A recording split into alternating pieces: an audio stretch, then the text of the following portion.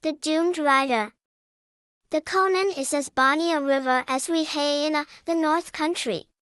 There's mony a sweet sunny spot on its banks, and mony a time and aft hae I waded through its shallows, when a boy, to set my little Scotland line for the trouts and the eels, or to gather the big pearl mussels that lie sae thick in the fords.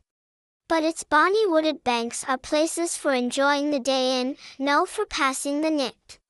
I kenna how it is, it's nane your wild streams that wander desolate through a desert country, like the Avon, or that come rushing down in foam and thunder, our broken rocks, like the Foyers, or that wallow in darkness, deep, deep in the bowels the earth, like the fearful auld grout, and yet no ane these rivers has mair or frightful stories connected why it than the Conan. Ane can hardly saunter our half a mile in its course, frae where it leaves Cooten till where it enters the sea, without passing out the scene some frightful auld legend the Kelpie or the water wraith. And ane the most frightful looking these places is to be found among the woods of Conan House. Ye enter a swampy meadow that waves white flags and rushes like a cornfield in harvest, and see a hillock covered white willows rising like an island in the midst. There are thick mirk woods on ilka side, the river, dark and awesome, and whirling round and round in mossy eddies, sweeps away behind it, and there is an auld burying ground, why, the broken ruins an auld papist kirk, on the tap. Ane can see amang the rougher stains the rose-wrought mullions of an arched window, and the trough that ance held the holy water.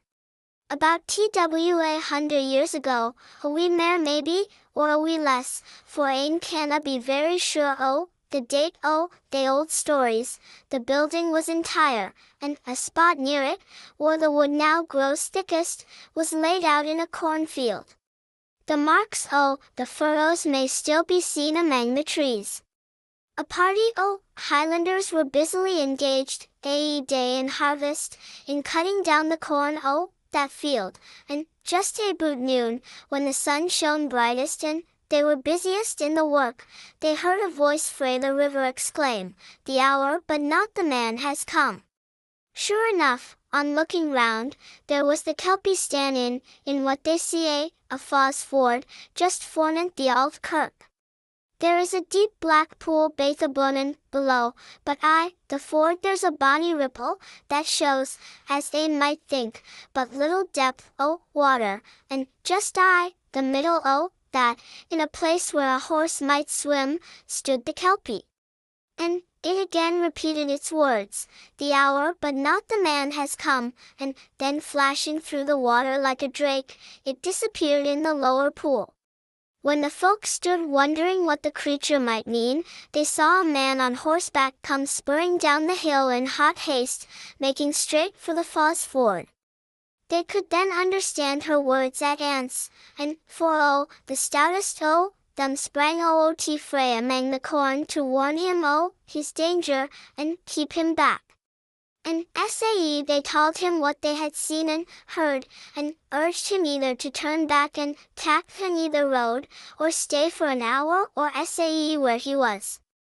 But he just wadna hear them, for he was baith unbelieving and in haste, and wald hae ta'en the ford for they could say, hadna the Highlanders, determined on saving him whether he would or no, gathered round him and pulled him frae his horse, and then, to mak sure him, locked him up in the auld kirk. Weel, when the hour had gone by, the fatal hour the Kelpie, they flung open the door, and cried to him that he might no gang on his journey. But there was nae answer, though, and sae they cried a second time, and there was nae answer still, and then they went in, and found him lying stiff and cold on the floor, why, his face buried in the water the very stone trough that we may still see among the ruins. His hour had come, and he had fallen in a fit, as, 'twould seem, head foremost among the water the trough, where he had been smothered, and sae ye see, the prophecy the Kelpie availed naething.